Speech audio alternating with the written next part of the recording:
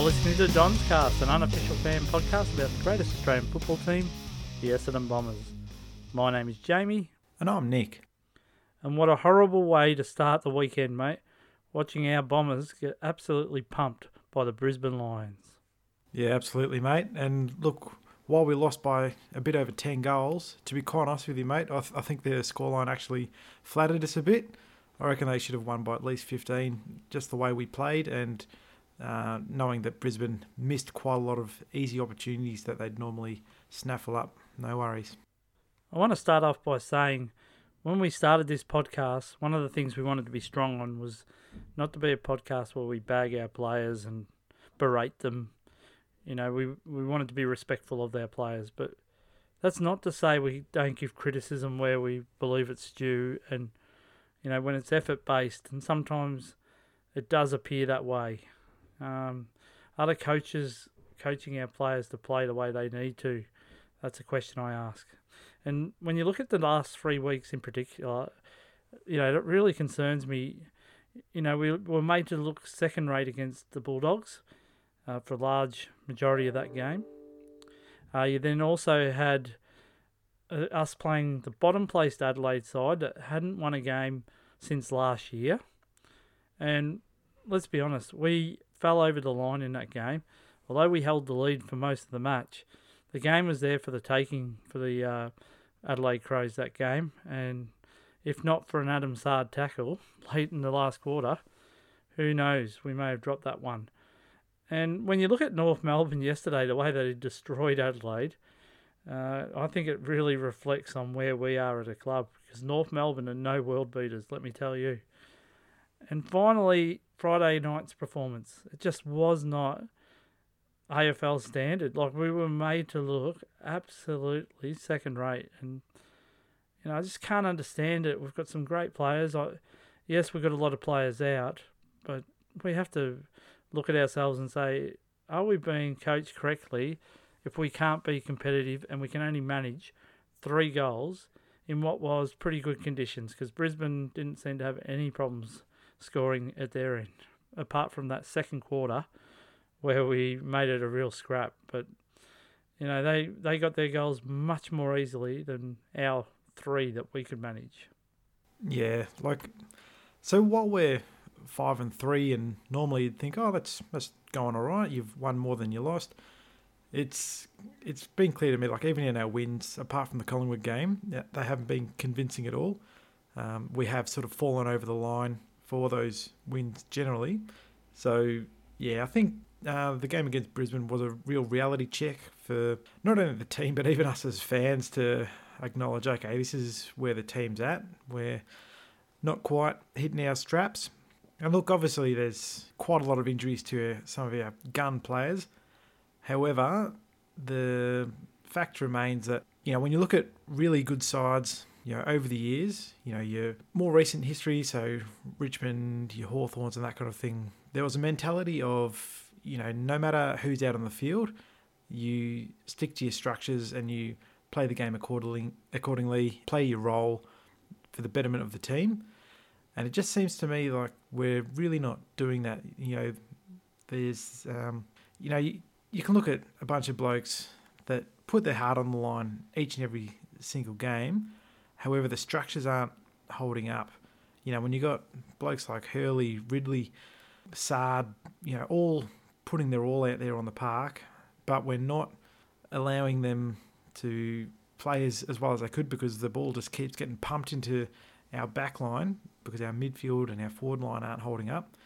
It makes things very difficult for them. So, yeah, look, a reality check, mate. And, yeah, I might as well get into it now, like some of the stats that really stick out to me.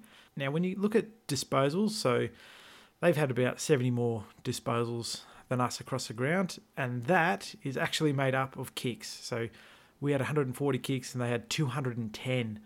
So that's a lot of footy they're getting that we're not. Inside 50s, we actually won, so 42-37. However, our efficiency, so total disposal efficiency for us was 68%, which, to be honest with you, seems a bit high for mine, but we're to Brisbane 77. But efficiency inside 50 for us was 38.1%. to Brisbane's 59.5. So that just shows you, even though we had the ball in our forward 50 more than Brisbane, we just weren't able to use it effectively. So you're more or less just coughing up your chances if you're going to do that. Look, free kicks, obviously Brisbane got the run of the green there. So they had 24 free kicks to our 16. There was some ridiculous calls. I mean, like we sort of bemoaned that one with Andy McGrath, James. That was just absolutely ridiculous, holding the ball when both players went at it, at the same time. And then two players really got into Andy McGrath and he couldn't get the handball out and he was pinged for it. But another one that really stuck out to me was Dylan Shield. He had his head ripped off when he was nowhere near the footy, and apparently that wasn't seen. But look, with the other stats, so the hit-outs we actually won, so 34-25. Clearances we won, 34-29. And centre clearances we killed them. It was 13-7. But where we let them go is uncontested possessions for them was 195 to our 133.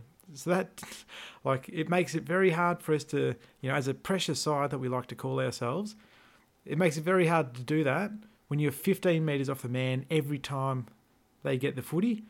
You're always playing catch-up, a lot of wasted effort, and they're just getting free footy all around the ground. That's one thing that really stood out to me. And even contested possessions, they won that 125 to our 110. So they wanted it more. They worked harder. They pushed for each other to create options and overlap run. And when they got 99 marks to our 41, again, that goes to the uncontested play. They just moved it up the ground, no worries. They chip it up to the half-forward line, in the wing. Our blokes were, at least 5, 10, 15 off their man every single time. So our structures really didn't stand up on the night. And that's what's disappointing for us as fans. I know the players are obviously, putting their effort out there. But if you don't stick to your structures, they're just going to walk all over you. So that was a disappointing thing for mine. And the big one was tackle count. Last week, when we didn't play well against Adelaide, but we did put in the effort. We laid 70-odd tackles, I believe it was. This game dropped about 30-odd tackles, so we only made 39 to Brisbane's 50. So when they've got more possession, by at least 70 touches, and they've got more tackles, that just shows, again, that they wanted it more. We didn't show up to play, and that's the really disappointing thing for me. So I'll step off my soapbox now. And what did you have to say about those, James? Well, I'm going to go on a little mini rant here, and it's hard not to get wound up when you watch a performance like that. But I want to say, as supporters, and I think a lot of Essendon supporters think the same way, if I had said to you before the start of the game, okay, how's Mason Redman been going in contested when the ball's in the contest? And you would probably answer to me, oh, well, he's been struggling, to be honest. We saw Jaden Stevenson kick a couple of goals on him and so forth. It's been numerous times where he's been beaten pretty easily, in one-on-one contests this year. Yet our coaching group thought it would be a smart idea to play him on one of the most dangerous forwards in a big game up in Brisbane. Okay, it was at Metricon, but even so, it just seemed like a no-brainer. You try Sard on Cameron. Yeah. And the other benefit of that is that Cameron will go and chase his own ball, but that will also allow Sard to use his judgment when he wants to work the other way. So, that was just a ridiculous decision. 2 goals early to Cameron. And, you feel for Mason Redman, but surely the coaching group, if us supporters can see that he's struggling in one-on-one contests, I'm not going to go and stick the bloke on one of the most dangerous forwards in the comp. And, it's decisions like this that really infuriate me because, coaching have so much more data than what any supporter can have, but yet we watch every game, right? So not just me, every Essendon supporter does. We make our own opinions, and with the data presented to us, that was a silly decision in my mind. Obviously, it wasn't made just for that one decision. It was great to see Sam Draper get his debut. I loved it. But you've got to send a presence early. I would have loved to have seen Bellchambers start in Iraq. He built a little bit of confidence from last week. I thought he did a really good job on O'Reilly last week. Sorry, Riley O'Brien. But, again, we start him in the forward pocket. Look, I haven't seen Bellchambers do anything up forward of note for a long, long time. So it's decisions like these that would play out of our structures, and we're not using our players. To me, when you're playing a big game against good clubs, you need to have your balances right, and I just don't think we did that. And I just hope that this is still John Worsfold having an input. I really don't want this to be known that Ben Rutten's making all these calls, because, to be honest, if he is, I'm a little bit concerned about the next 3 years. Yeah, that's a fair call, James. Like, for mine, we didn't lose this game at the selection table, which is probably a bit of a rarity for us. I think we actually got the selections pretty good. It was the first time we've actually taken some brave selections. And when I looked at the list going into the game, I thought, we're obviously trying to stretch them for height. But again, it comes to those matchups in our structures. And clearly when you've got a bloke down on confidence in Mason Redman, and you've got a guy high on confidence from a good start to the year in Charlie Cameron, that's a matchup that would basically send you thinking, what the hell's going on here? And it didn't work out for us quite easily. So poor decision there. And for Bellchambers, I actually think he battled manfully all night, but he just couldn't have a presence down there. And even Stewart, I really actually felt for him on the night. He was getting manhandled by at least two Brisbane players each and every single time the ball went down to the forward line. Now, if we could see that as fans, surely the coaching group could have thought, okay, if he's getting manhandled like that, that means surely we must have a free bloke running around in the 50.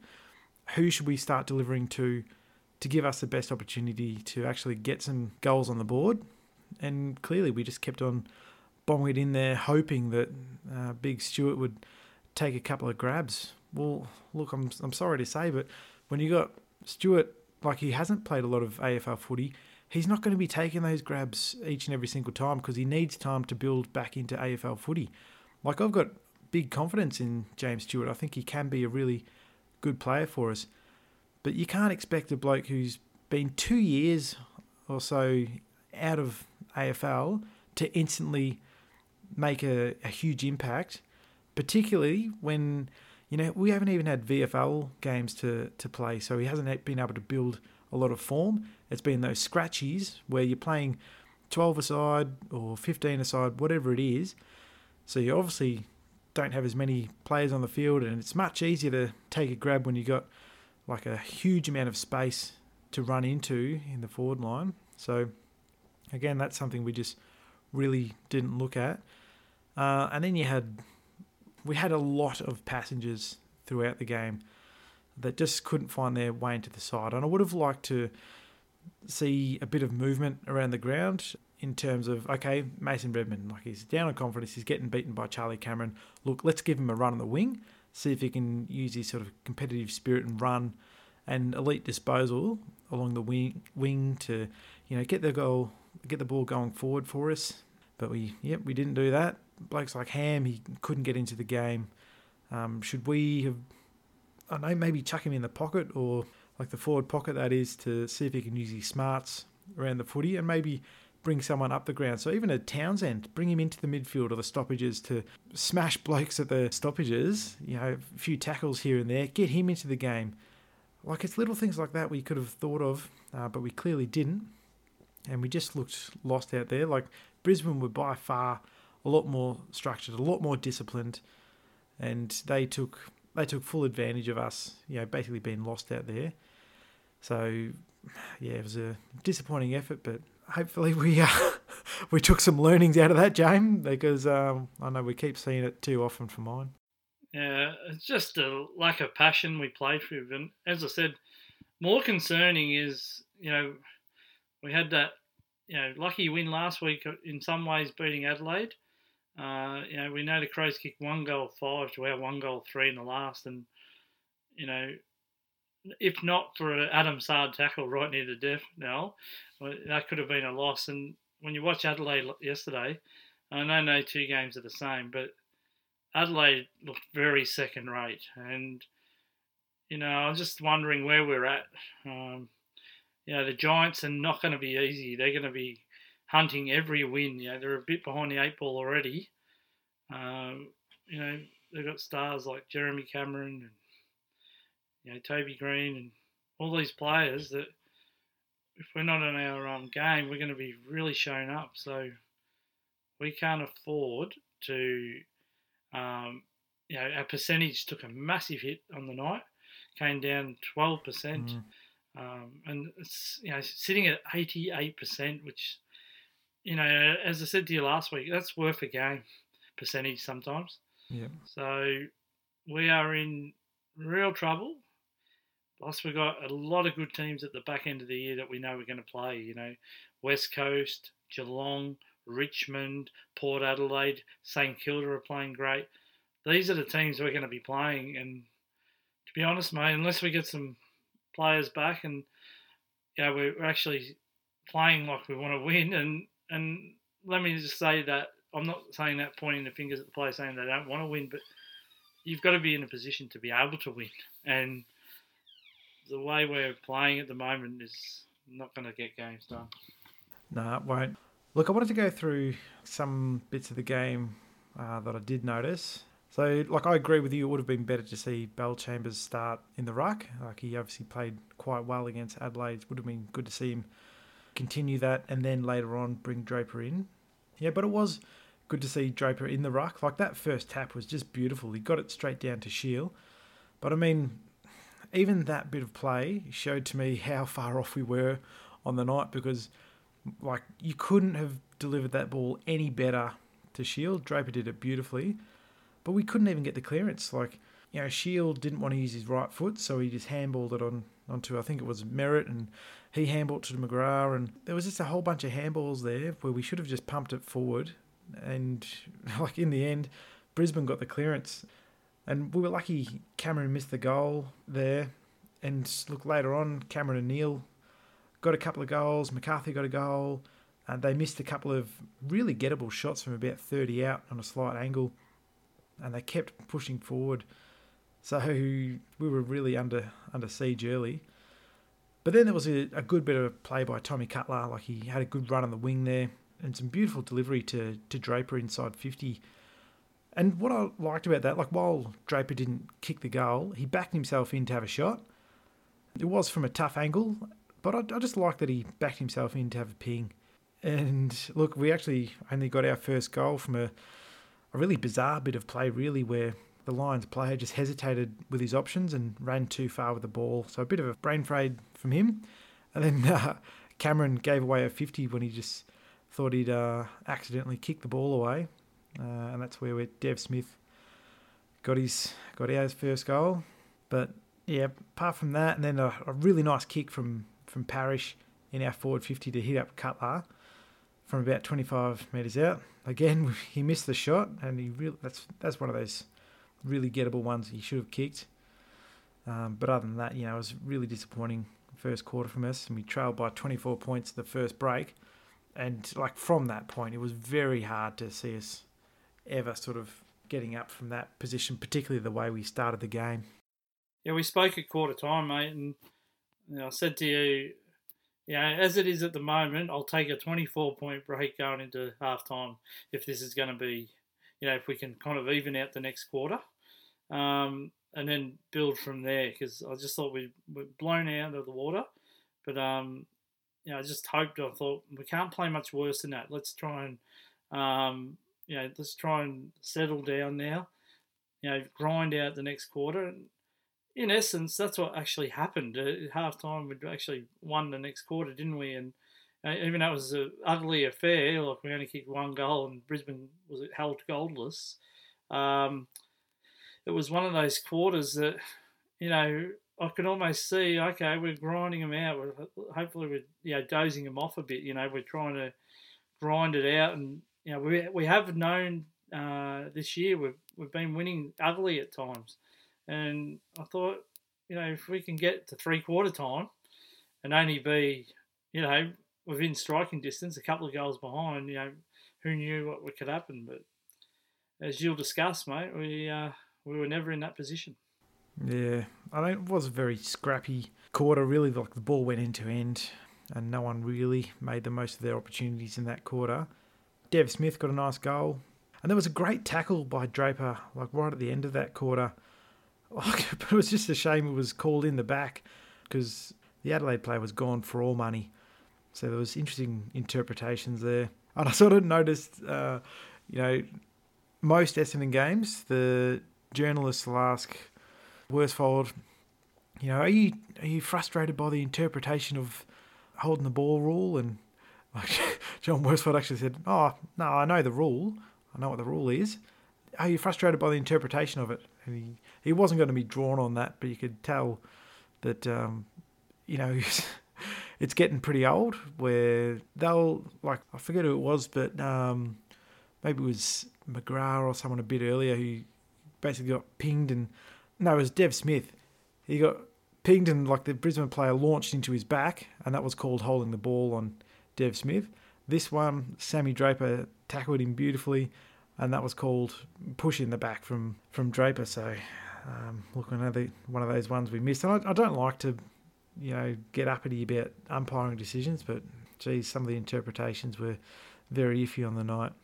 But look, as we go into the third quarter, there wasn't much to cheer about, really. But Sam Draper took a huge hanger on the wing. It was just brilliant. And, like, it's just really exciting. Like, this bloke who's had a lot of props from people around the club and people within the VFL, like, we listen to the Sash quite a lot, James, and you hear Paul Cousins talk about the VFL side regularly. Or at least he did last year when the VFL was on. And he has big raps on him. And it's just great to see that he's taken some confidence and just gone to fly for a few grabs. And that was huge. And then the only real highlight other than that in that quarter was Tipper, after not having much influence on the game at all. Like, he applied you could see he was getting real frustrated and he was just smashing every Brisbane player he had the opportunity to hit. And that pressure caused, like, some of the young Brisbane defenders to panic a bit and they kicked it out on the full. Parrish got it and he kicked it through beautifully. So it was a good bit of play there, but other than that, wasn't much to cheer about, James. Yeah, it was a horrible performance by the club, but I must say I was looking for silver linings in a very grey cloud, and obviously Sam Draper really left an impression on me. I think he's going to be a great player for the Bombers. He's only 21 years old, and yes, he has had an ACL already, but it didn't seem to bother him on the night, and he still had a pretty good leap, and there's a lot of promise from Sam Draper. I know I agree with you. Anthony McDonald-Tipungwuti was definitely getting frustrated. I actually like to see Tipper show some emotion, like how angry he was, and as long as he didn't get reported, obviously. But I just thought that showed a side to Tipper that I hadn't seen before. So we obviously know he's in there, and I think if he adds that, as long as he tempers it so that he doesn't get suspended, that could be even more scary for defenders in the Essendon forward line, knowing that AMT is going to get you and try and get you pretty bad. So, but for me, we just had too many players that just couldn't find the ball. I was going through some of the stats, mate, and I think I counted 9 players that had under 8 possessions of the game of the footy. That's a lot of passengers. And, I think our top disposal winner was 20. So if you got 9 blokes who can't get it 10 times or more, that leaves you, 12 players or 13 players to pick up the rest, and your highest position winner is 20. So it's really, it's a worry that we cannot, control the football, and we're doing these haphazard kicks where they're just getting thrusted forward. And Harris Andrews loved that all night. Yeah, he did. And actually, so Andrew McGrath got 25 for the night. So, but you're right. Apart from that, the next biggest tally was 20, and there wasn't much else, from there. And you're right, like even Andy McGrath, like he pushed all night. That poor bloke, he did everything to try and keep us in the contest. But when you're under pressure, like even he found it hard to get space. So he was just, trying to dish out a handball or a quick kick around the body, and he wasn't getting much penetration with his kicks. And like their backs just structured up so well on us. They had blokes all around the ground, and I don't know if they did drop an extra man back in our 50 to double team Stewart, because we certainly didn't use him to best effect. And as you say, Harris Andrews just gobbled up the ball all night. And again, one of those games where we just made them look like absolute world beaters, when, if I'm quite honest with you, I don't think they had a fantastic game themselves. Brisbane, like, they're definitely capable of doing a lot more than that. So again, that's one of those funny ones where a 10-goal loss actually flattered us in the end. I thought we just weren't up to scratch at any time on the game. Yeah, well, looking at the side, the way it's made up at the moment, without anyone else to come in, that's what John Morsfield said after the game. He said, really only Cole Langford's the only person that can come in next week. Obviously, we knew McKenna and McKernan were rested or managed for the week. So they're possibilities, but we haven't got a stringer to look forward to. We haven't got a Danaher to look forward to. These are the players like Heppel and so forth that give us a bit of backbone. So, Cale Hooker's another leader out. So, like I said, we can't just blame injuries.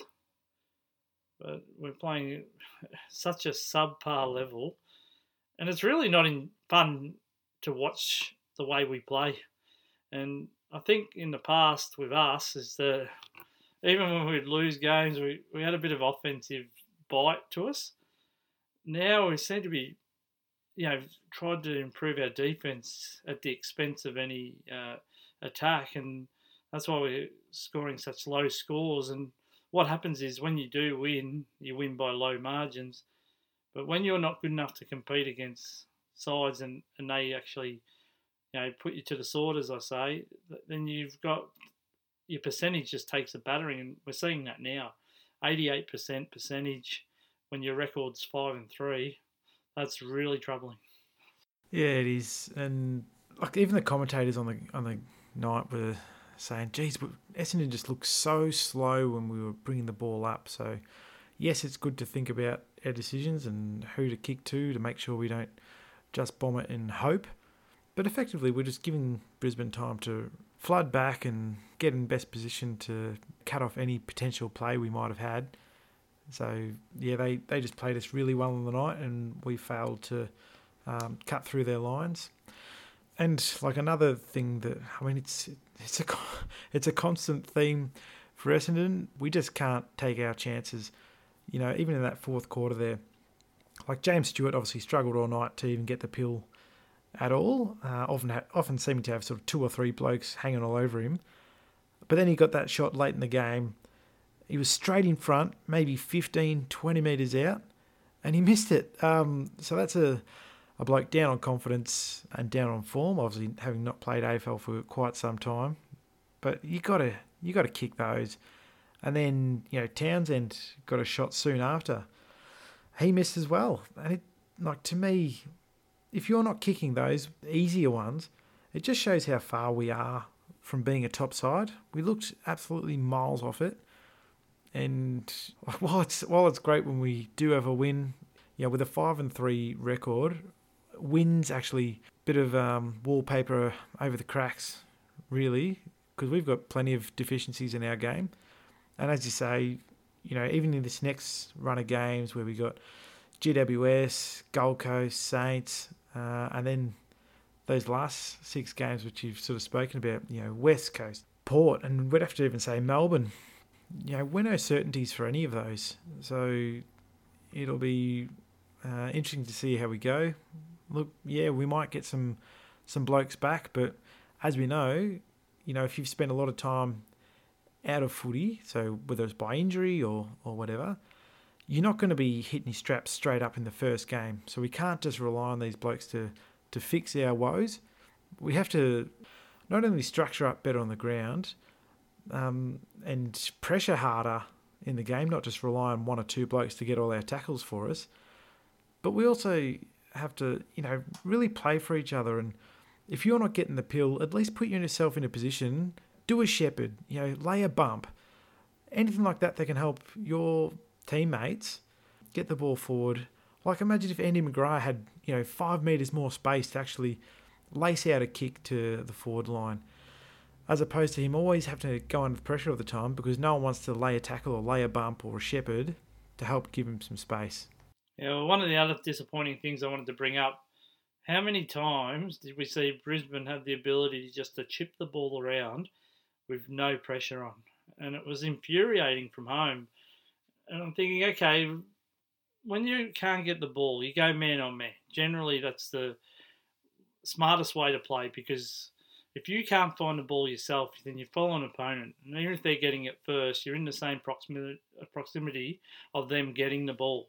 So we didn't do that, and we just always dropped off, and there's always one, and it was a chip, slow play for Brisbane. But that suited them, and, to me, we just, again, a lot of the complaints that I've got is centred around coaching. And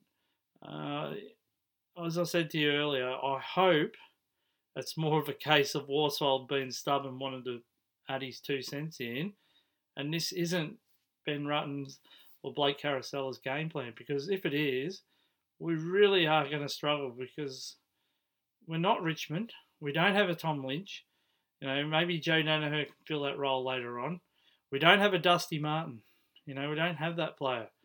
In my mind, Dylan Shields is a poor man's Dusty Martin. And I mean, poor man, if you're paying $1 for Dusty Martin, I'm paying 25 cents for Dylan Shield.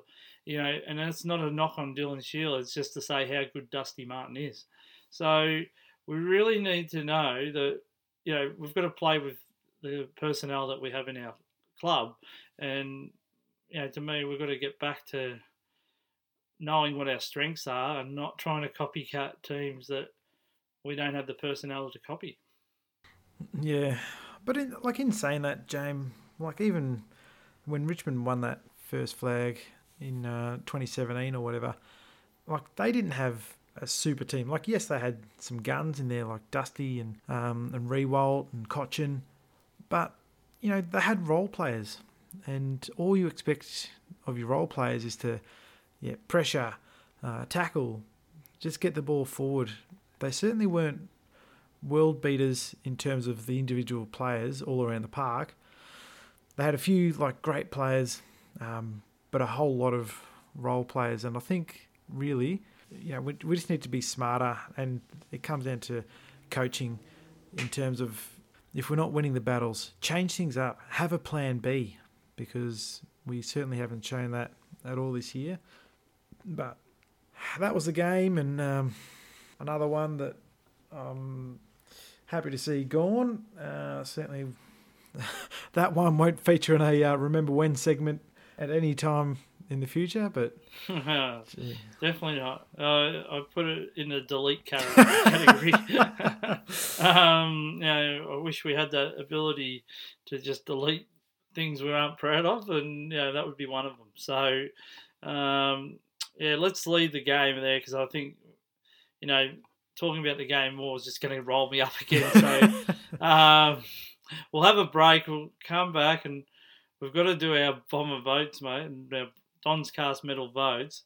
And I actually had a nice comment on Bomber Blitz, and they said, I feel for you guys trying to find 5 players to give votes to. And hats off to that comment, because we did have a discussion this time before we gave our votes, and we were both clutching at straws, weren't we? Yeah, absolutely. Yeah, scraping the barrel, but some games you want to give votes to everyone, and this was just one of those games where there were very few winners on the park. Yeah. All right, well, let's have a break and we'll come back with the Dons cast votes.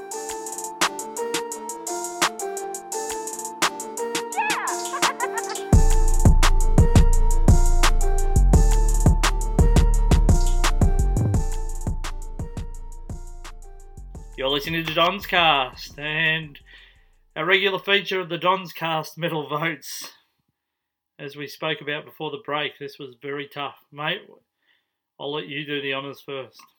Yeah, well, we're really scraping for these ones, so I'm sure there'll be plenty of people who disagree with some of our votes here. But look, for my first vote, I've gone for Tommy Cutler. I think he kept hard at the contest all game and had a couple of really good runs on the wing and delivered into the forward 50 pretty effectively. Only the 11 disposals, but on a wing, like you sort of don't expect huge numbers. He had a couple of shots a goal. Would have been great for him to kick one or two of those, but didn't pan out for us. He had a couple of clearances, which was good. 3 marks, but 394 metres gained. So he just showed what his value is to the side. Like he's got some good run in him, some good pace, but also a booming kick on him. So 1 vote for Tommy Cutler. 2 votes I actually gave to Sam Draper. I thought he actually had quite a decent hit out for us in the ruck. Like he got 21 hit outs, so I think that's a pretty good demonstration there of how he's developing as a young ruckman.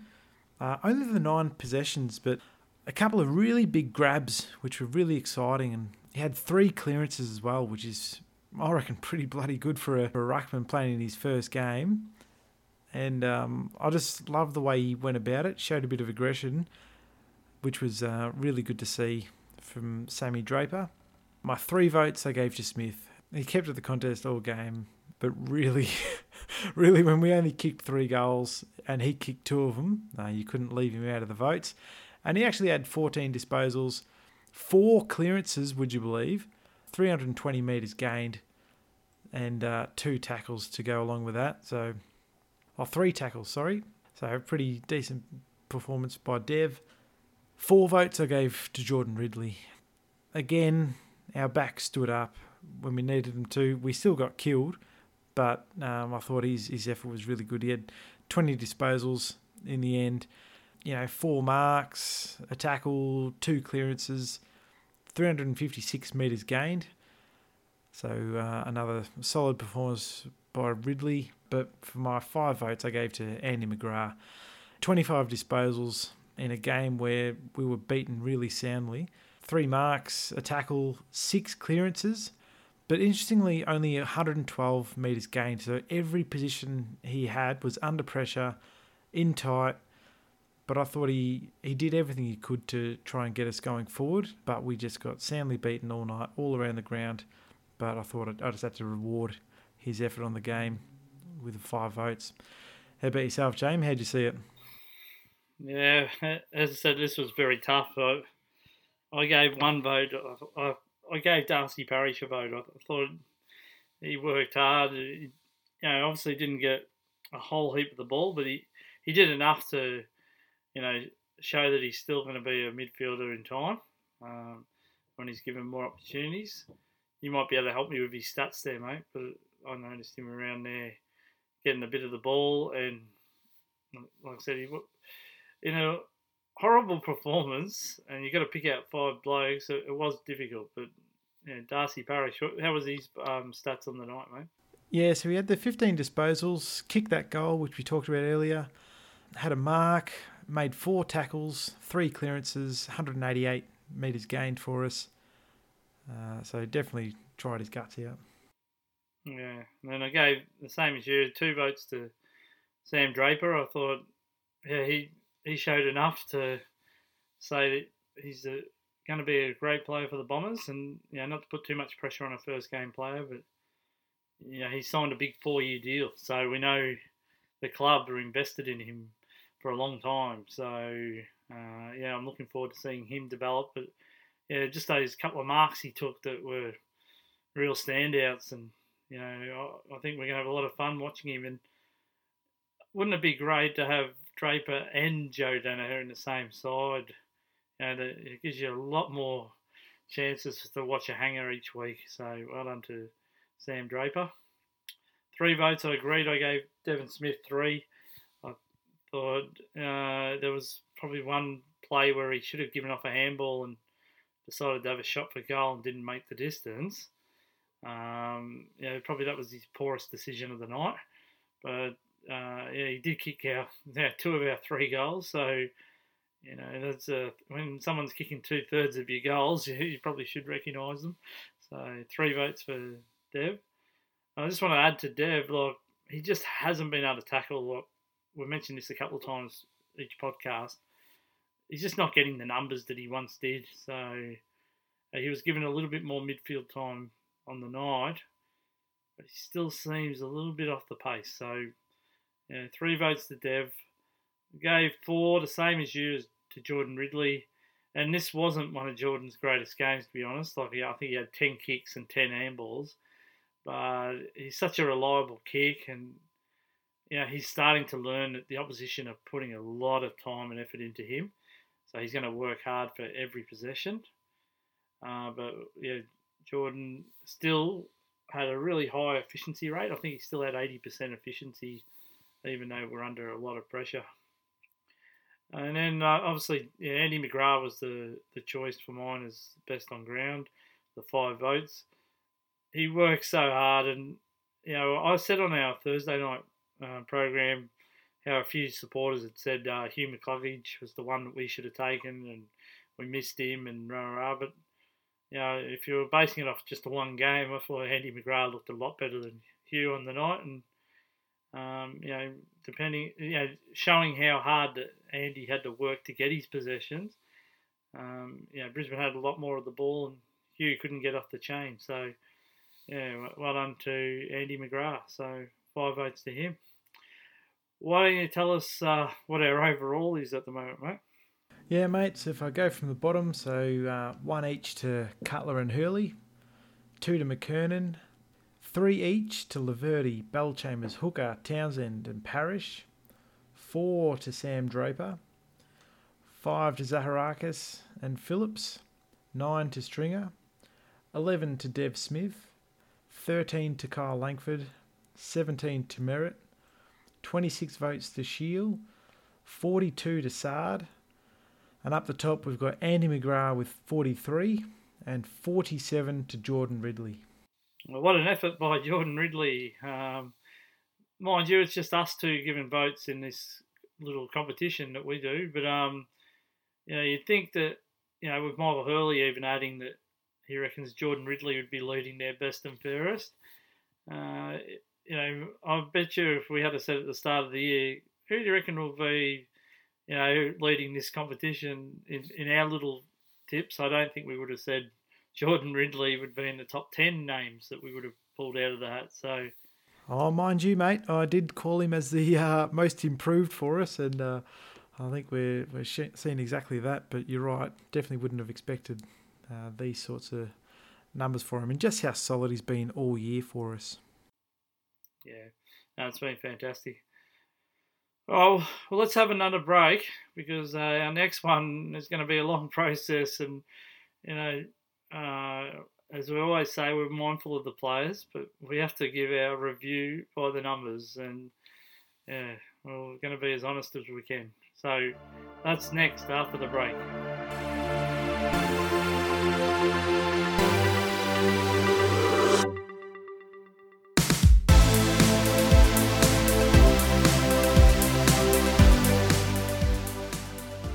You're listening to Don's Cast, and mate, we've got to do our by the numbers, and we start with number 1, and we both gave him best on ground. It's probably a good starting point, but what can I say? It's going to be downhill from here, mate. But Andy McGrath, we just spoke about him when we both gave him votes, but for best on. But he works hard, doesn't he? He's a real leader, I think, in that way.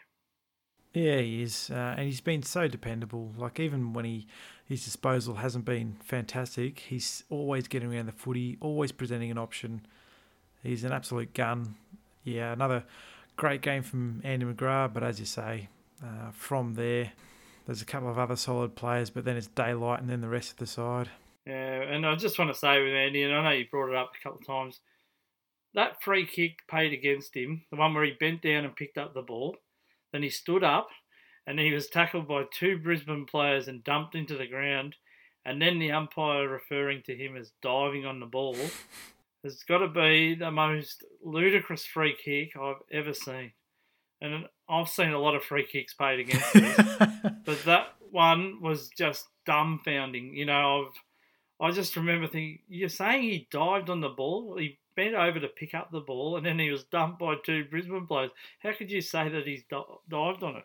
It was just a ridiculous decision. And, like a non-Essendon supporter messaged me during the game, and he said, "Oh, gee, these umpires are absolutely murdering you." And I said, "Look, I can say the umpires haven't been kind to us, yes, but we've got to be better than that." And his comment was, and take it for what it's worth, but he said sometimes when you get the run of the umpiring decisions you were getting, it just dispirits you. And I thought about that afterwards, and I thought, like we shouldn't just let umpires dispirit us, but you can almost understand why people would make that kind of comment. So, we'd obviously want our players mentally stronger than that. They must have felt up against it, some of those calls. Yeah, and actually, after that bit of play, obviously our players remonstrated a bit, and we copped a 50-metre penalty for it, so it took them straight into the goal square where it was slotted. But clearly our players are frustrated by these calls, and it's constant. I mean, apart from the Adelaide game, where, to be honest with you, we had the rub of the green. We've copped some a bit of a shellacking, by the umpires. But you're right, though, we should be better than that. The thing I always think about with some of these performances is you really need to be, a 2-3 goal better side than the opposition to ensure that the umpires don't have a huge influence on the outcome. And like equally, like for the umpires, it's not like, I don't like to believe that the umpires are just out there to get Essendon, because, you speak to any other fan of any other club around the league and, it's their team that cops the worst of it. But, you just have to be a better side in the game and just move on. And, you're not going to change their decision by remonstrating against it. You just have to be better on the ground and in the contest. So, Andy McGrath, another great game from him. Tom Bellchambers. Now, we gave him votes last week, and we thought he really outdid Riley O'Brien. But, he's had 3 possessions on the night. He really has not done anything. And, no, he wasn't helped by the delivery to him. But I would hope the coaches learn from that. Tom Bellchambers is not your answer up forward. So if you're playing Tom Bellchambers, he has to do 70 to 80% of your ruck work, I believe, to get the benefits of him, because he's a good tap ruckman. But as we've both mentioned, he doesn't get a lot of the ball after it, after the actual tap contest. So, and I think his days of playing up forward, which he kind of did pretty well earlier in his career, I think they're gone. I just found him almost, a wasted asset on the night, because he just wasn't used the way that he needed to be to get him a chance to get into that game. Yeah, I think you've hit the nail on the head there, James. So that was poor coaching from mine, not poor effort on Bellchambers' behalf there. You saw him actually launch for a few grabs, and, while he didn't take a lot of them, he was bringing the ball to ground. So I think he was playing the role that was asked of him, but he's not the bloke who's going to follow up on the contest and pick the pill up off the ground, because he is more of a lumbering tap ruckman as opposed to a mobile type. So, yeah, again, I fully agree with you, James. He should have been playing more in the ruck as opposed to Sammy Draper, because Sammy Draper is a lot more mobile. And yes, he did play well in the ruck, but if you're playing 2 ruckmen and one of those is Tom Bellchambers, he needs to be taking the centre clearance because that's where he's best suited. He's not best suited around the ground because he was just shown up for agility. So I don't place the lack of impact on the game from Bellchambers on his shoulders. That was poor coaching in my mind to, as you say, not make the most of what he brings to the side, because his number one asset is his physicality, and that's certainly in the middle, against the opposition. And I thought we really missed out on an opportunity for Bellchambers to show some dominance in the centre there, and rough up Oscar McInerney in the centre there. And look, so while we did win the tap counts, our actual clearances from there weren't that great, because we were always, even if we won the clearance, it'd be kicking under pressure, so not going to the forwards' advantage. And just a disappointing night for Tom, and I hope the club realises the strengths and weaknesses of their players. And, maybe they were a little bit unsure of what Sam Draper would do in his first game, and whether they could have the confidence of him, doing the ruck all day on his own. And obviously we knew Sean McKernan was out, so he did need some assistance. But I just don't think Tom Bellchambers is the one to be used in that way, because he either needs to be the leading ruck or out. Next player, Darcy Parish. I gave him a vote. I thought he worked hard. Didn't get a lot of the ball, but did kick a very nice goal from the boundary, and he worked pretty hard, despite not getting a lot of the ball himself. Yeah, he did. As we said, so 15 disposals, 3 clearances, 4 tackles. So, and that goal, of course, which was nice. So, he kept trying. Wasn't an outstanding game from Darcy Parish, but he definitely put his hand up as one of those who could hold his head up at the end of the game and say, I put my effort out there and put my body on the line, which is more than you can say for for other members of the team. But a solid game from Darcy. How do you see it, mate? Yeah, same. He's very good in the midfield. Hasn't had as much opportunity as others, but he is learning his craft there, and I think his better years for the Bombers are going to be right in the middle there.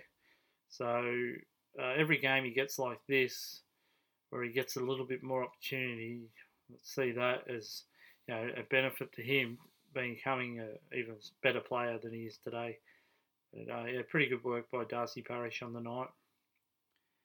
Next player was Dev Smith, another player we gave votes to, and as he's not the kind of player that you would think would be getting votes on 14 possessions and a couple of goals, but when we only kick 3 for the game, it's impossible to forget who he is in terms of the way that he played, and he's just not tackling with the same proficiency that he once did, but his effort's still there, and I just don't know if it's a knee problem, like in a fitness way, if he hasn't done the miles in the legs to get him there, but he seems a fraction off the pace. Yeah, he does, but like we've sort of said, he keeps pressing all game, keeps presenting. He's just such a competitor. Even him at half fitness is a lot better than some other people who are at full fitness but just don't know how to get themselves into the game. So 2 goals, missed another opportunity, so could have had the 3, 14 disposals, 2 tackles, 4 clearances. I think was a fairly solid effort from Dev, and it's just an unfortunate thing. It's a lot easier to get more of the pill when your side is dominating and you're able to get the cheapies out the back, which always makes you look a bit better. But no, he's like to have as much impact as he did from a bloke who is down on form. Let's not sort of beat around the bush there. He's down on form, but he's not down on effort, and that's what keeps him in the contest each and every single week. So he'll get better, but I thought he battled manfully on the night. Do you have anything else to add on Dev, mate? No, not really. Just that he is a goal sneak in a way, especially in a contest, and that's how he got his couple of goals. The one that he missed where he should have handballed off to, I think it was Braden Ham, who was streaming towards goal. That was a poor decision, but he's not alone in making poor decisions on the night. So I'm sure that will be picked up on the review, and permitting the coaches actually look at the review and try to teach some learnings to our players. But I think that he you couldn't question his effort, and you could never say you have questioned anyone's effort like on Devon Smith the way he plays. So that's about it to sum it up. Next player, he's had a funny year, hasn't he? Like Zach Merritt. He was very good last week. I just didn't think on the night he was able to get into the game that well. Like he might have got a bit of the ball. I think he had 18 possessions, but didn't really do much with them. And it's really worrying out the way their midfield's really not gelling at the moment. Yeah, you're right. It's sort of funny because when you look at his stats, it doesn't look like that bad of a game. So 18 disposals, 2 clearances, 2 tackles.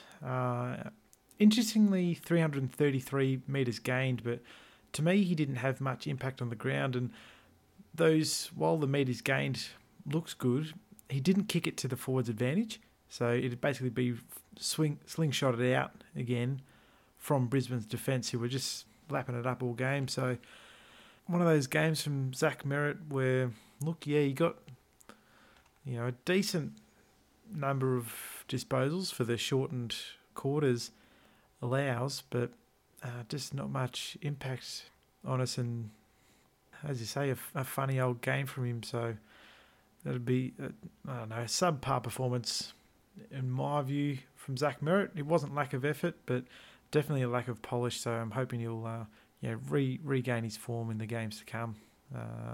What else did you have to add, Jane? Yeah, he seemed to go missing for large periods of the game, and I haven't seen that from Zach prior to this year. I've noticed he's gone missing a lot in the games where he hasn't been in our votes, to be honest. Like he just seems to. I don't think he'd be copping our number one tag either. So I just think he's needs some continuity working with Dylan and Andy McGrath, and they need to have a better way of getting each player off the chain and backing each other up. Offering more shepherds and getting each other some space. So at the moment, it just feels like it's just bomb, bomb, bomb as soon as you get the ball, and it's not really benefiting the side, and it's making it hard for the players to actually get composure with the ball. So, let's hope they can fix that up, because they're coming up against a very good midfield coming up in the GWS. So, it's going to be something that we're going to have to witness for next Friday night. Next player, and he seems to have been struggling, and his stats aren't pretty, but I actually thought he was okay on the night, just from a broad point of view in terms of watching him. He didn't seem to make any mistakes that were really glaringly obvious. But, Marty Gleeson, how did you see him, right? Yeah, I mean, and he actually had that, there was a good run of play there where he ran it out from the half-back line, took a bounce, and then got us running forward. Again, from memory, that's another opportunity we wasted going forward because we didn't get a goal from it. But he is trying to regain that form that we know he's capable of. But, really, 8 disposals, 1 tackle, and that's really all he gave us, 147 metres gained. We need more from him. And again, it's not effort, it's just the touch that Marty hasn't been able to find yet. He'll get better. As I said last week, I've got no doubt in my mind he'll get better. He's a classy player, but he's just down on form. But we just need more from your backs than that. We got soundly beaten all game, and we're leaving too much to your Ridleys, your Hurleys, and all that to mop up. And even like Sardi, obviously had a sort of defensive forward playing on him, so he wasn't able to have the impact that he normally would. So that's where we need a Marty Gleeson to use the smarts we know he's capable of. Just wasn't able to put it out in the park. So I personally think he's one that'll be up on the chopping block for the side to be named in the next game. But how about you, mate? How do you see his game? Yeah, he's struggling to become that link in the chain player, and he seems bereft of confidence a little bit. So he might be one that might have to make way this week if they are considering bringing Connor McKenna back in. If he was just managed as we take it on face value, I'd imagine Connor can add a little bit more than Marty Gleeson currently. So yeah, I just think with Marty, he looks a little bit low on confidence, and it's making it difficult for him to actually have an impact for the team. So yeah, let's hope Marty can get some form going. The club's definitely giving him opportunities, but I think time has come where we need to start to settle down a bit with our selections. Understanding we're playing these games I think we're playing 4 games in 3 weeks, so there's going to be some management of players.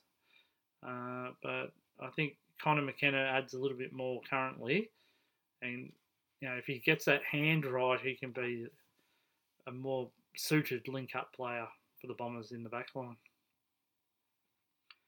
The next player was Dylan Shiel, and I said to you, mate, do you reckon Dylan Shiel wished he had a 3-week suspension? Yeah. Oh, mate. Oh. I actually feel for Shiel. He was targeted pretty hard by Brisbane. I know. I sort of got frustrated because he was getting dragged off the ball all game. Like there was that play where the Brisbane player grabbed him round the shoulders and basically took his head off and ripped him off the ball, and he wasn't even within 2 metres of the pill. So that was really frustrating.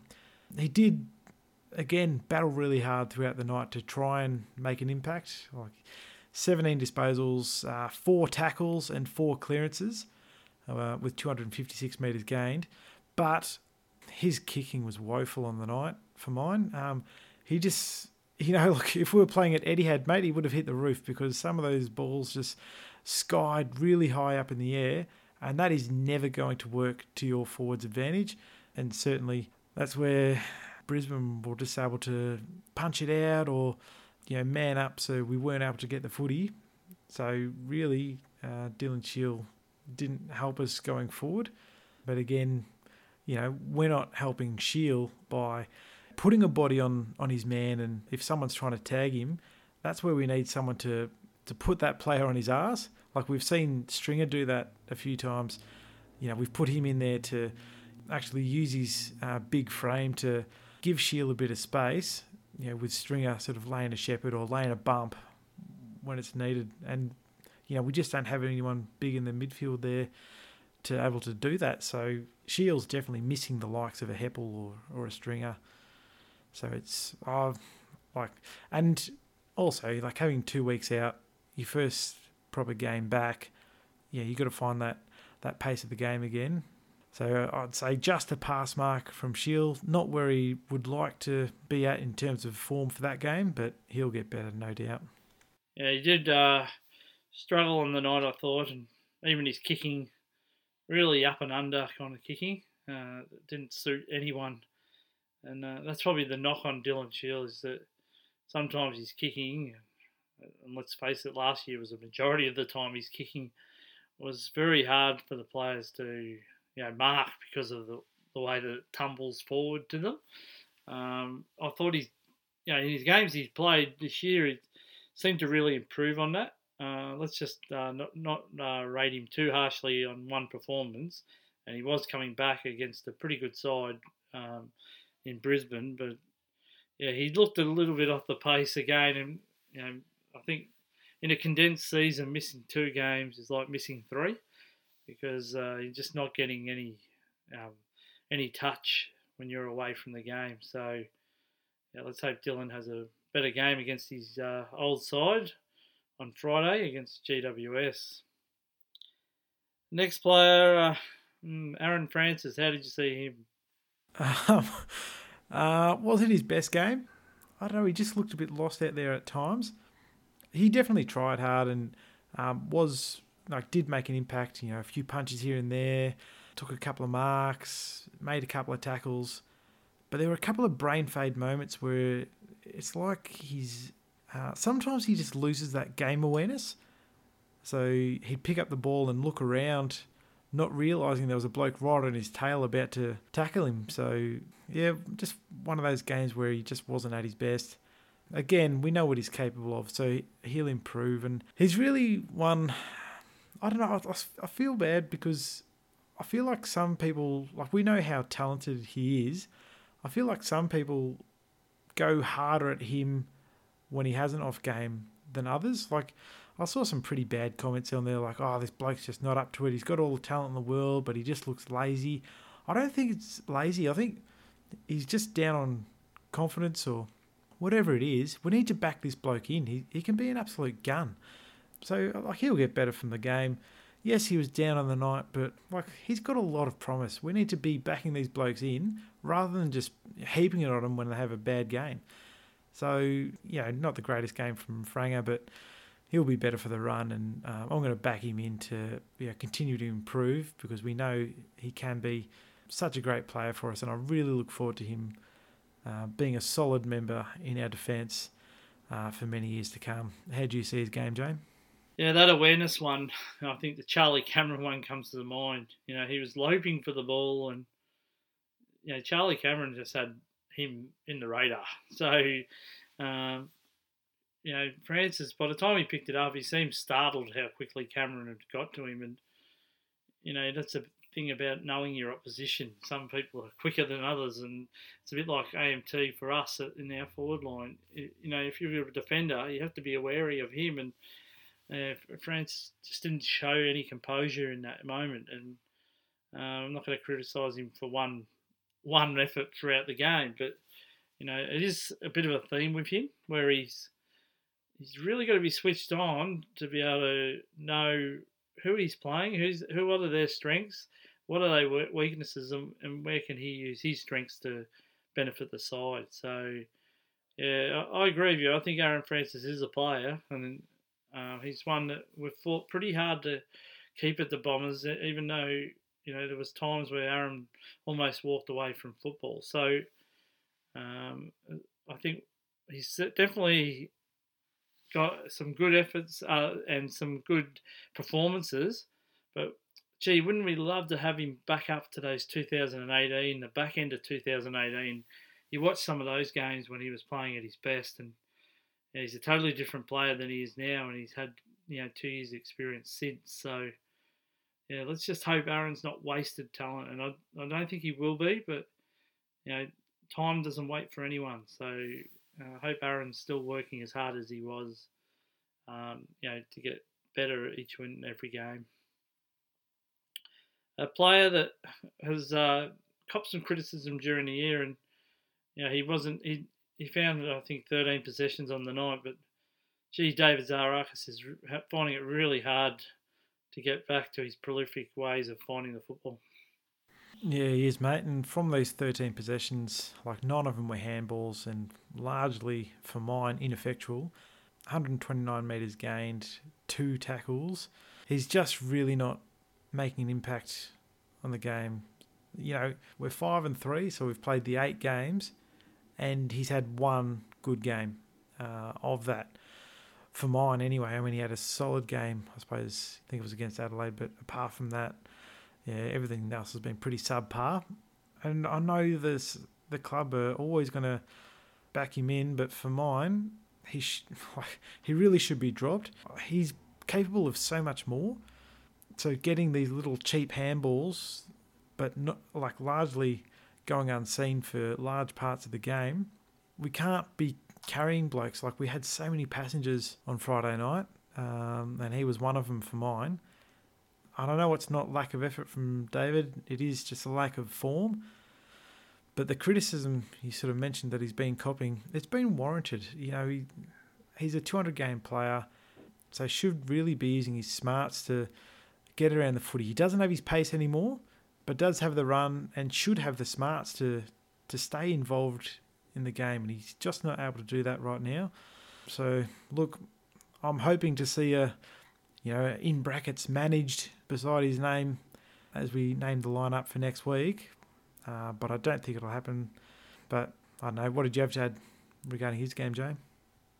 Well, again, it probably sounds like I'm giving it to the coaches, but if you've got a bloke who's out of form, playing you on the half-forward flank where he hasn't played a whole heap of his football, it can be a no-man's land area of the ground when your team is not winning possession of the ball around that area. So if you want to get the best out of David Zaharakis, the club almost has to say, all right, we're going to play him for large parts on the wing, to try and get him into the game.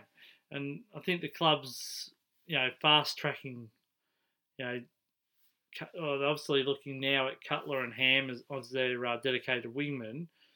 But if you continue to play David Zaharakis, then, if you want him to get back to his best football, I think he has to play in a position that's more familiar to him. So, I think, as you said, they either should manage him. If you don't want to shame him in dropping him, put the manage next to him and give someone else an opportunity, or give David his best opportunity to shine and play him in a position where he's been, much more prolific in terms of finding the football. And David, as you said, is a 200-game player. He's been a great competitor for the Bombers for 10 plus years now, but we need to see the best of him week in and week out because we're not a side that can carry players from week to week. We need every player giving their effort, and it's not an effort thing with David. We know that, but he just can't find the football, and the coaches need to give him a chop out. They either need to play him in a position where he can find the ball, or they rest him up and get him as fresh as possible for his next opportunity. So, I thought he was a little bit disappointing on the night. As you said, those 9 handballs, and a lot of those handballs, if you track those handballs, a lot of them were in tight in the contest where the ball wasn't even in to the advantage of the Bombers. So they were just handballs because he was getting tackled and he had to get the ball off. So, it's been a tough season for David, and we know he's contracted for next year as well. So it's not like he's playing his last year of the footy with the Bombers. So we just need to find a way to get the best out of David. Next player was the player that you gave votes to in Tom Cutler. It's his second game for the club, wasn't it? Because he has got a bit of run, and as you said, he's got a really large kick on him. I think he kicked 65 plus, so he's a big kick of the footy. I think he's going to be a good player to persist with. I would have liked to see him kick a bit straighter. He had an opportunity that could have brought us tighter into the game, I think, in the second quarter. And I think he had another opportunity late in the game. So he needs to straighten up that goal kicking, but it was a pretty good effort for him, I thought. Yeah, it had a couple of good runs on the wing there, took a few bounces, which was always good to see. So, I think while he's a bigger body player, he doesn't play like an aggressive type. I suppose like him and Langford are a bit similar in that they've got the bigger bodies but don't throw their weight around kind of thing. But otherwise, I think it was a pretty solid game from him on the wing there, particularly when, we just weren't structuring very well. 11 disposals, 3 marks, a couple of clearances. But really, your role as a wingman is to, run the lines and get the ball going forward for us, which he obviously did with 394 metres gained. So I think a solid game from Tommy Cutler. Do you have anything else to add for him, James? No, not much more to add with Tom. I just think he's going to be better the more games he gets in the red and black. So I'm sure he'll be named again next week, and that'll give him another opportunity to have that continuity of playing with new teammates. Your next player is Todd Ridley, the old Bomber. Jordan Ridley. He was a great kick of the footy. He found it pretty tough on the night. We still gave him second best on because of our lack of options, but he still used the ball pretty well, didn't he? Yeah, he did. So I think you said earlier, he was running at over 80%. which is bloody good for a bomber, really. 20 disposals, 4 marks, importantly, so a couple of those intercept marks, 2 clearances, 356 metres gained. So not only did he hold up well in the back line, but actually got the ball going forward for us. And he does take those dangerous kicks to get us going forward to best advantage. So another solid game from him. Like, yes, not as prolific as he has been in previous games, and he didn't stand out as much. But equally, Brisbane just played smarter on the night. When they were entering inside 50, they were able to basically pick their option, who they wanted to go to, and raffle up who was going to have a shot for goal this time round, because they just seemed to have numbers everywhere and we were giving them uncontested possessions all over the ground. The back line included, but Jordan Ridley held up his end of the bargain and thought he had a solid game. Yeah, another good game by Jordan, and as I said, the opposition's certainly putting a lot of work into him, and a lot of his kicks had to be rushed on the night. But even with that pressure, he's still using the ball pretty well. So hopefully, with the extra work that the defence or the forward line is going to put into Jordan Ridley, the opposition forward line, that should free up someone like an Aaron Francis and, either Connor McKenna if he comes back, or Adam Sard, where they can actually not just rely on Jordan to get the ball out. And, if they're going to put a couple of players on Jordan to try and stifle his elite kicking, we should make benefit of that by getting some open play. So that's the other benefit of having Jordan in the side. The next player, we hadn't seen him for a while, James Stewart. Now, he only had the 4 possessions on the night, but as you said, the ball wasn't delivered to him particularly well. And we both mentioned that horrible shot at goal near the end of the game. He's got to do better efforts than that. But I thought it was a really rusty game by him, but I think he's definitely worth persevering with. What do you think? Yeah, absolutely. As I've mentioned a few times, he was getting manhandled all game by 2 or 3 even Brisbane players, and we weren't really giving him a chop out. That's where, whether it's a Townsend or someone like that, should be putting a body on those other defenders to allow James Stewart to have a decent run at it. And equally, when we're going forward, if we lowered our eyes and kicked it properly to Stewart, as opposed to big high bombs in the air, which just allow the defenders to position themselves better, and jump at the footy, and not give James Stewart to extend those dukes. Didn't give him best opportunity. But the bit I liked about it is he kept presenting, he kept trying to present an option. Had 3 tackles, which was pretty good from a big bloke. But yeah, he'll get better. But having not played AFL level for over 2 years, and there's not even VFL this year to come into form, he would have found it a very different game to come into as opposed to the scratches he's been playing previously this year. So better for the run. How about yourself, mate? Anything to add?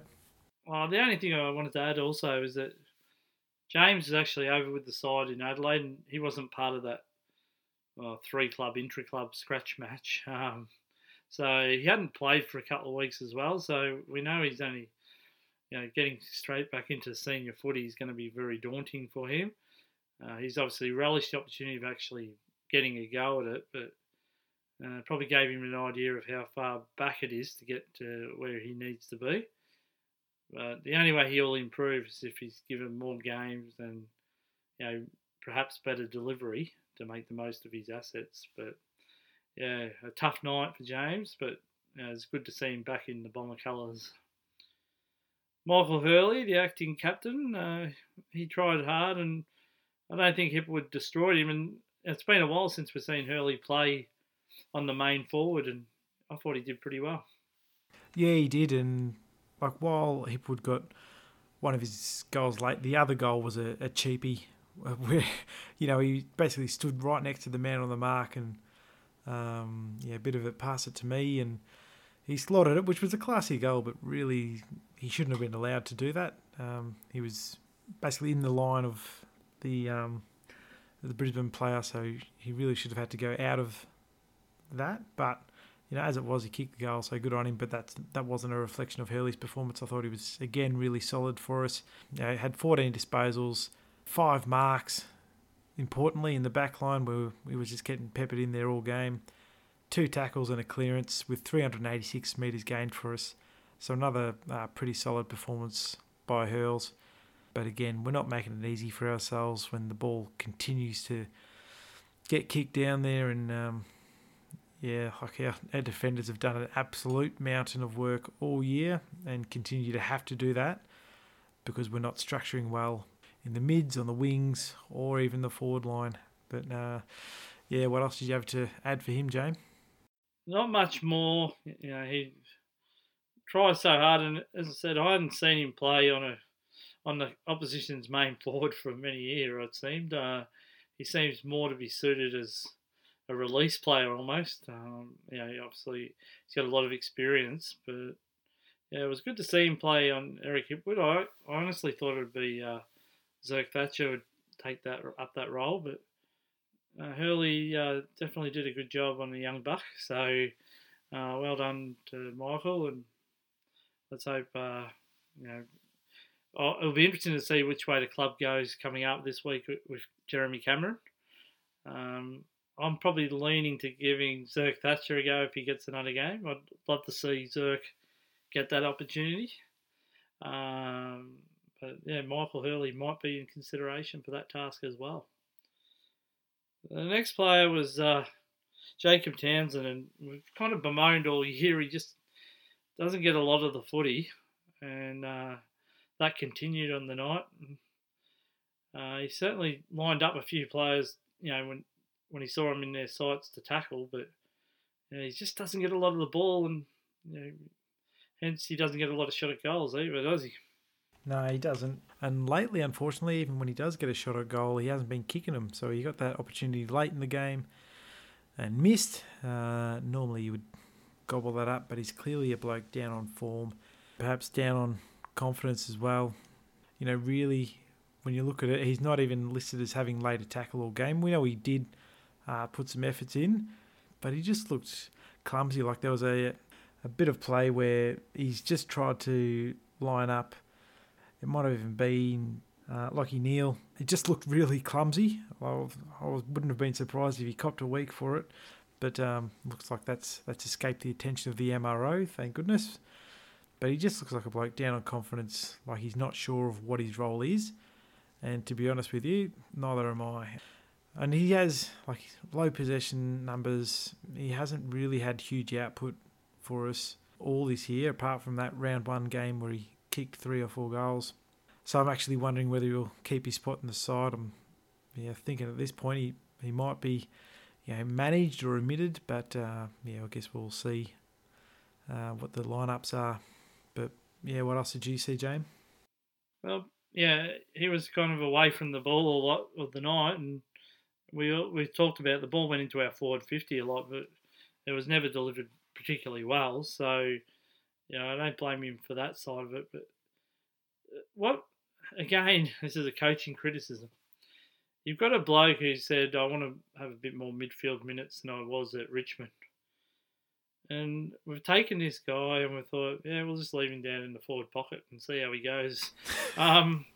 If we had a world class or top all Australian midfield and we couldn't find minutes for him, I'd be comfortable with that. But the way we've played this year, especially with Heppel out and Stringer out, why would you not give him a run on the ball for a little bit? Just freshen him up away from the forward line. He can still tackle up in the midfield area. It's just one-dimensional coaching of the way Jacob plays, and it's not working. Constantly he's having well under 10 possessions a game, and most times under 5. So to me, it's like flogging a dead horse. You can't expect it to get better if it's going to be used in the same position the whole time. So again, if you want to get the best out of Jacob Townsend, like I said with David Zaharakis, play them in a position where they might actually freshen up a bit by relishing the chance to win the ball where they'd like it, rather than trying to win it in a contest on a half forward flank or a forward pocket when they're surrounded by players. So again, it's another area where we're just saying, why do we constantly roll out the same team, play them in the same position, and keep expecting different results? It's not going to happen. We're not that kind of side that can carry players not getting the ball. We need to, rotate more and give players opportunities. So, for Jacob's sake, for him to hold his spot, I don't think we can maintain a season where he's constantly getting well under 10 possessions a game. And as you said, even when he has had some shots at goal lately, must be something about Essendon, mate. He started that round one game. Remember that he was so accurate for goal, and we thought, oh wow, we've got a player who can kick straight. Well, he's been at Essendon for a while, and he's got that bad kicking at goal, the yips. So yeah. Maybe that's just me in a bad mood, but that's the way I feel about it anyway. So yeah, mate, we soon kick that out of him. That's right. So the next player we've got is Mason Redman. And how did you think Mason went? Yeah, I think he was obviously well beaten by Cameron. Gave him a bath really, but he looked to get a bit better in the second half. Ended up with the 12 disposals. Actually had a shot at goal when he pushed forward and was trying to support us in the half forward line there, and looked to get dangerous, but to only have taken the one mark, 0 tackles having been recorded, 317 metres gained. So again, he has used his run and carry in that second half to try and get us in more dangerous positions, but just hasn't been able to show that sort of polish we know he's capable of. So a pretty average outing from Mason, if I'm honest with you, and how I read it. But what about yourself, mate? How do you see his game? Yeah, Mason's another one that's really struggled in 2020. I thought he's showing some signs last week against Adelaide where he seemed to be growing a little bit of confidence. He started to take some really important marks last week, but it was a bit of fool's gold because it didn't transpire to the next game. But again, he was given a tough task to start with, and he was obviously, if you're trying to build on confidence, probably playing on Charlie Cameron, knowing that you've been beaten in contests, wouldn't make you give an extra step in your spring in your heel, would it? So I would again question the coaching on where do you want to get Mason confident enough to use his kicking, because we know he's got a great kick on him.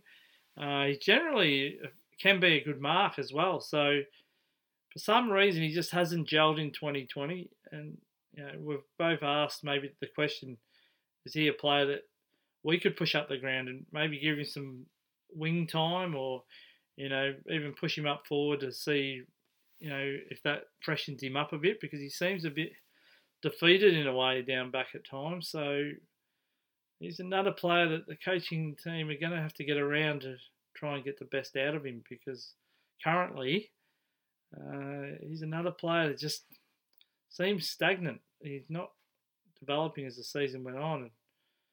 And, from last week's performance, I thought it was a bit downhill. So, but he had a few teammates there. So let's hope he's better for the run. Ned Carl really struggled too, didn't he, mate? Young player we know, but he really struggled on the night. Yeah, he did. But again, our structures were really poor up forward. Brisbane played us, like a drum, mate. And, only got the 3 disposals. Had a shot at goal, but unfortunately missed. Is recorded as laying the 1 tackle. But apart from that, largely unsighted on the match. And we can't keep carrying blokes. I'm not putting on Ned Carl's shoulders. He's obviously trying his best out there. But, we were really showing up in the night. And when small forwards, they're never going to be the players that get, 20-odd disposals and, a whole heap of stuff. Like, they have to have the smarts and be on the ball all the time to make the most of their opportunities when they're presented. But Unfortunately, our smalls just weren't presented with a lot of opportunities, which means they're starved for the footy. So as much as I feel bad for him, we can't keep carrying things like that. We need people to have that point of difference in, what else they can add to the side. And I think Ned Carl, while he's obviously tried his best in the few games we've had him in, he just really hasn't been able to put it on the board for us. So I see his spot in danger. How about yourself, mate? What did you have to add for Ned? I hate to say I told you so, but I felt with Ned, it was a good time to give him a rest for this game. Yes, he had the 3 shots a goal last week and kicked 2 goals, 1, which is very good for a first-year player. But I thought coming against Brisbane would be a good time to rest him and bring in perhaps another player who might be a bit more seasoned against a side that made the top 4 last year. But again, we went with him, and obviously we're not Nostradamus, so if he had to come out and kick 5 goals, would I have said, "No, I picked this"? But that's the way I felt because he wasn't winning a lot of the footy, and he doesn't seem to have elite pace, if you know what I mean. So he's more of a smart player, I've been told, around the goals. He's a hard worker, but he doesn't have lightning pace or anything like that. So you can't throw him on a wing and expect him to excel, and he's not going to get a lot of on-ball time, obviously. So if he's not winning the ball down forward, what's his next option? So, not being critical of Ned, because obviously he's given 100% to try and represent the Bombers as best he can. But, we've got a lot of those smaller type players, and this is where the coaching has to, again, ask the question, are we putting the best side out there to give us a chance to win? And we've called for it a few times, and it's asking for another first year or a first game player to be brought in, but I don't understand the reluctance to give Irving Mosquito a bit of a run. He seems a bit more solid in terms of being able to take a tackle, and I just think he'd add a bit of excitement around the forward line. But,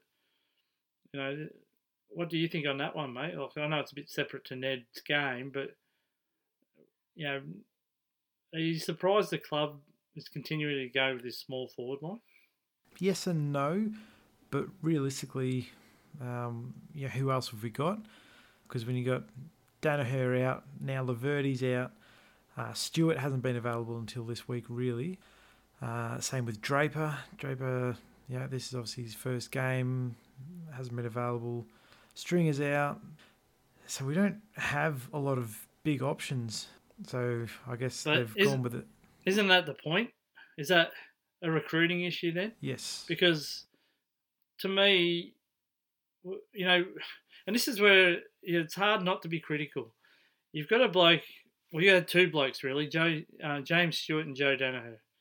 They both weren't able to play large chunks of last year due to groin injuries. So if I'm a recruiter, and this is not to knock Adrian Dodoro, but he needs to take on board this kind of criticism. If I'm a recruiter, okay, I'm 2 forwards down. I'm banking on them being able to come back. Now, ones if they don't come back, the way that we remember them by, or to full strength. What are my options? Okay, I've got Jake Stringer there, who can be used on ball a little bit. He can kick a goal or 2. What else? And do you know what I mean? We haven't.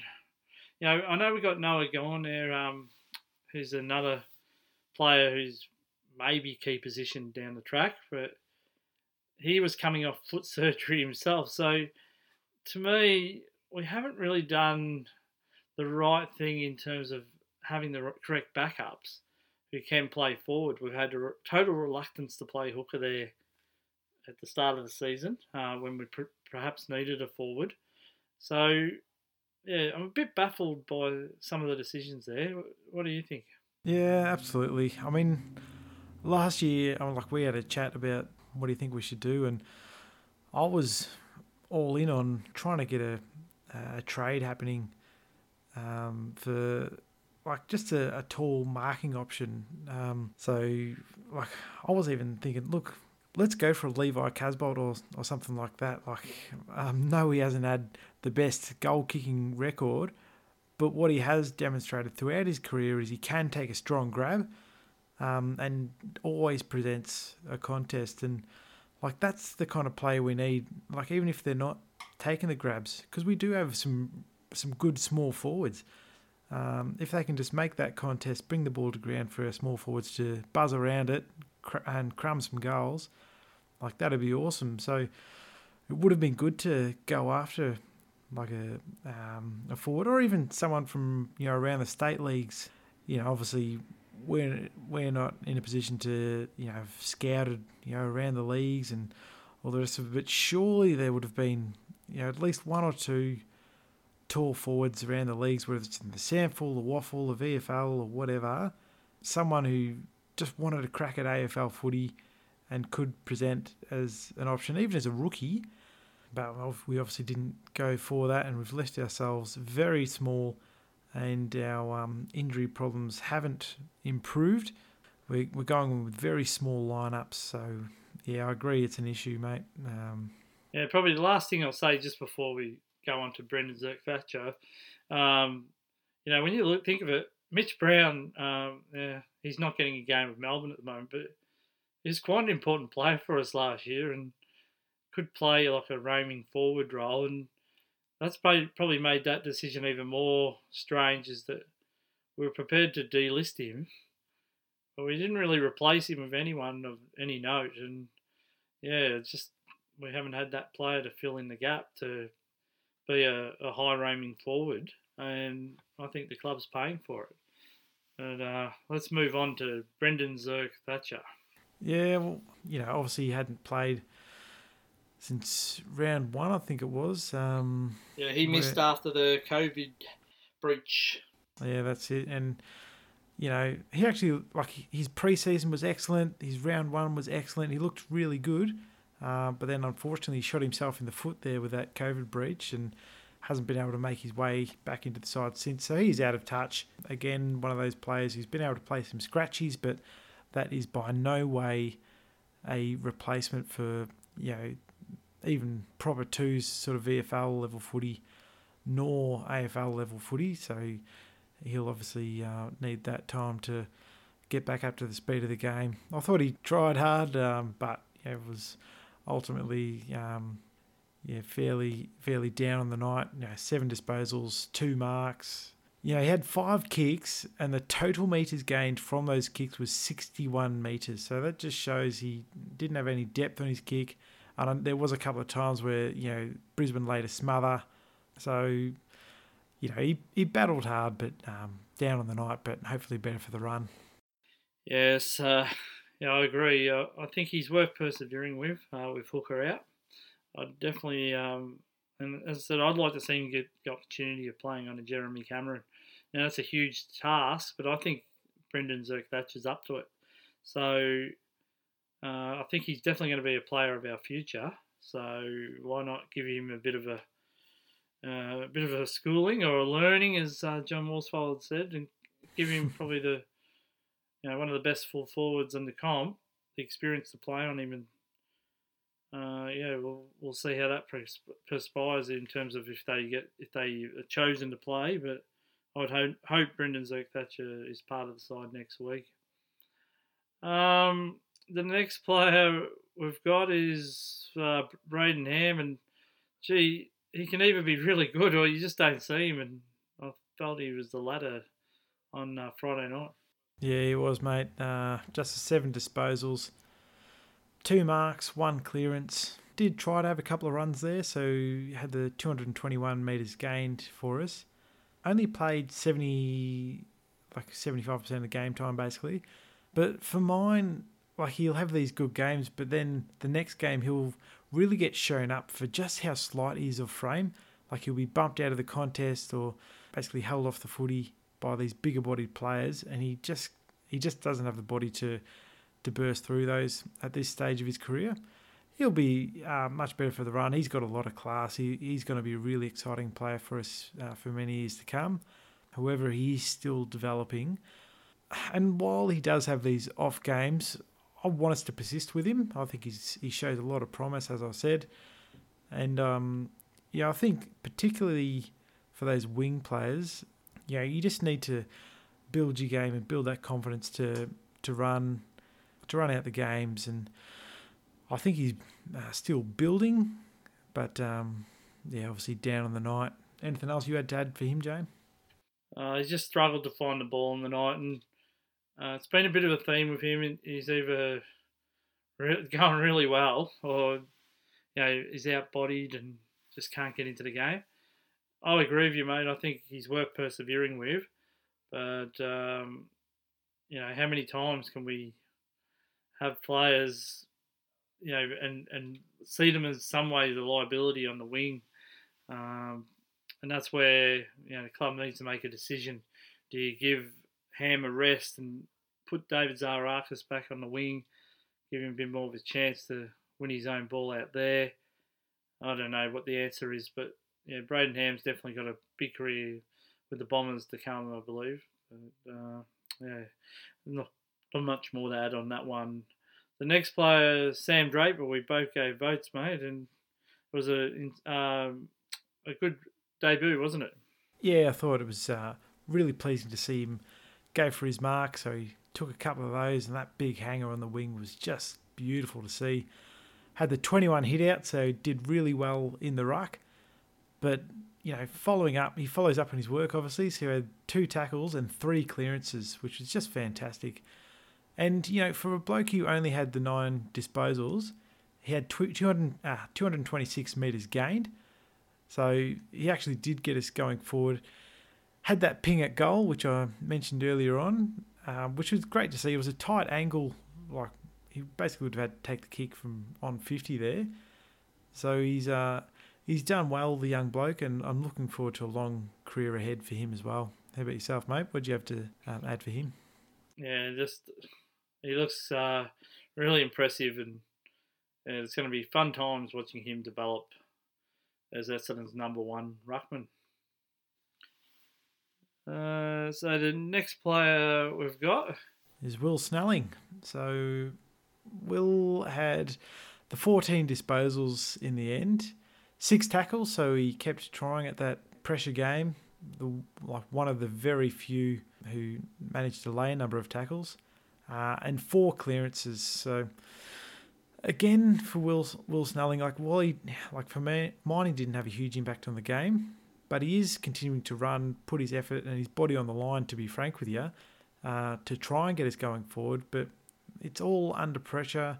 We didn't run in numbers in this game, so we weren't able to sort of make the most of someone like a Will Snelling getting the ball and dishing it out to them. Because, while he had the 14 disposals, the number of metres gained for him for this game was only 39. So that obviously tells you when he did get the ball, he was under a lot of pressure. It was a very quick handball out to someone, maybe within a couple of metres or so. Only actually had the 3 kicks at the end of the game. Everything else was handballs. So, didn't have a huge impact of the game.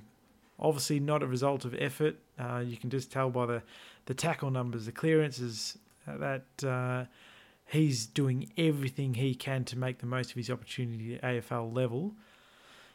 But again, he's an undersized bloke, and he's not the type of guy who can burst through packs or anything like that. He can't take big hangers or whatever. He's solely a pressure and an effort-based player. He played his role, but just wasn't able to make an impact for us on the night. But what did you have to add for him, James? Again, you're spot on. His efforts are unquestioned. He definitely tries very hard.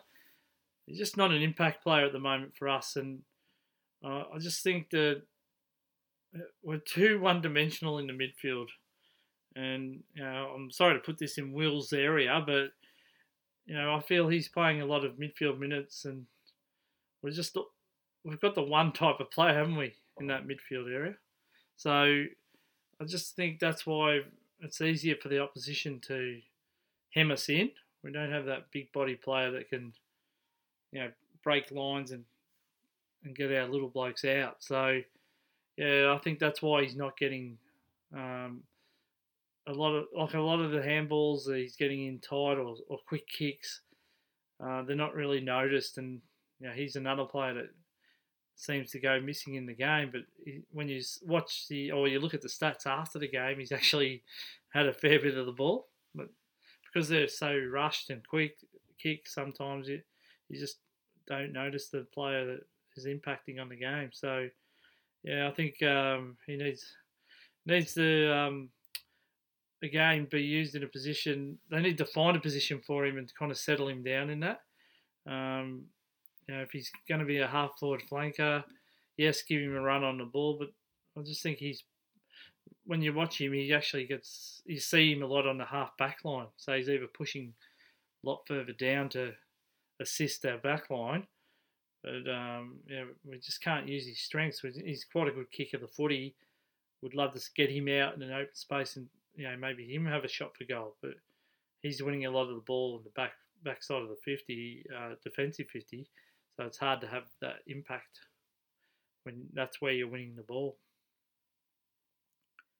Adam Saad, he again played 100 games on the night, which is fantastic for Adam. But he had his work cut out for him on the night, but he definitely still tried, and he didn't get into our votes, but he certainly wasn't through lack of effort again. No, it wasn't. And, Brisbane obviously played that defensive forward on him, so he couldn't have that impact.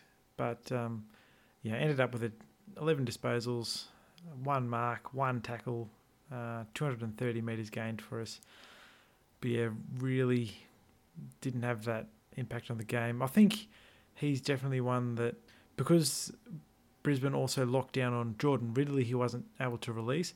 He definitely missed a McKenna type to break the lines with. Like, sometimes we see, because you can't cover all of our damaging halfbacks, if you're covering Ridley and Saad, McKenna will get out, or, vice versa, Saad will get out. But when you got Gleeson, who seems to be lacking in that form, Brisbane were able to lock down on Ridley and Saad, so they weren't able to use their run and carry game for us. And that's where you see Saad's influence on the game get diminished. But again, not through lack of effort. He's Mr. Dependable. You still saw him in this game chucking a fist every now and then. His pressure acts were always there. But yeah, I think, like a lot of people, just a bit down on the night. But what did you have to add for Saadi's game, mate? Yeah, just that he couldn't get out on the night. You could see Brisbane were doing a hell of a lot of work into Adam Saad. And we didn't get the benefits of him launching as many attacks as we'd like. But he wasn't alone in having a lower game by his average, because there was just so many of our teammates who were like that. So, just a tough night at the office for all, and Adam Saad paid the price of that. Next player was AMT, and we both talked about it a little bit. He got a bit frustrated as the game went on, but he couldn't find the ball either, could he? Nah, he just looked a step off it all game, and you really feel for him because you saw him lead up a number of times, and we'd kick it over his head or on his head, where Brisbane were able to just punch it away because he's not the tallest bloke you've ever seen, so they were able to just easily deflect those balls out of the 50. And you definitely feel for Tipper because he's obviously trying to present the footy, but we're just not kicking it to his advantage, and that's where we need to think about things. If we are bombing it in long, Brisbane are just going to gobble that up all game. Whereas if you thought about it and lowered the eyes, or even just kicked a chaos ball where it's obviously harder for the forwards to read it, but for the backmen as well. But, our small forwards are pretty classy, and I think if you put a chaos ball in there, they'd be able to read it that slight bit better than the defence. And certainly Tipper's shown over the years he can read it as good as anyone. So he really showed his frustration in throwing his body around, particularly in that third quarter. He was really just launching at blokes and just trying to lay as much damage as he could with his body. laid the 5 tackles in the end, had a couple of clearances, just the 7 disposals. So, look, a down game from Tipper. So hopefully, we give him a bit better opportunity going forward than we did in this particular game. How about you, mate? What do you have to add for him? Yeah, well, it's hard to find the ball when the players won't kick it to you, and that's what it looked like. It's just a couple of times he led really hard, and the players decided just to bomb it to the top of the square instead. So it is hard for him, and the club tried to finally put him in the ball and give him a bit of opportunity to run onto it. And as soon as he was placed there, he found a bit of the ball. But I think his best work obviously is done in our forward line.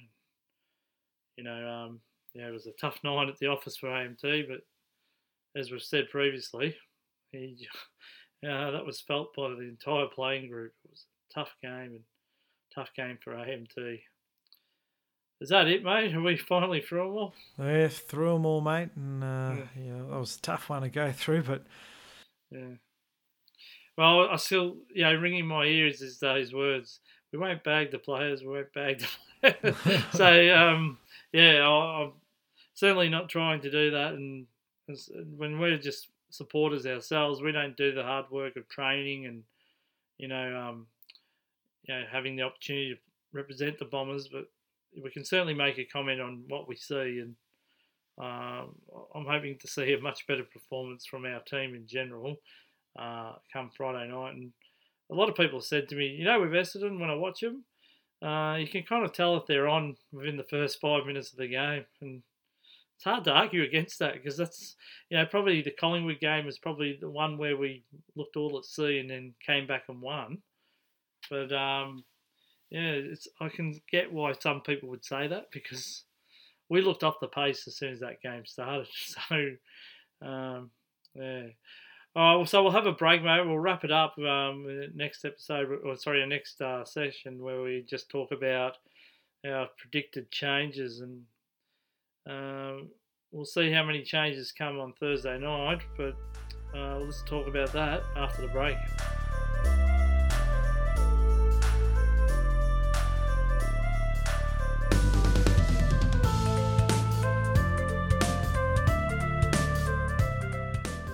You're listening to Don's Cast, and as we wrap up the show, we're talking about our predicted changes for the side to be named on Thursday night. Mate, do you want to start? Yeah, no worries, mate. So, look, a lot of these changes are for team structure, really, but also we've had a few blokes that just have been down on form. Well, I see a couple of those blokes missing, hopefully to freshen up the body. And look, you can just put a managed next to the name, so they don't have to be, shamed as omitted or whatever. But realistically, if we're a serious club, you don't mind making statements by saying omitted if someone's not performing. But be that as it may, I see coming out of the side, Ned Carl.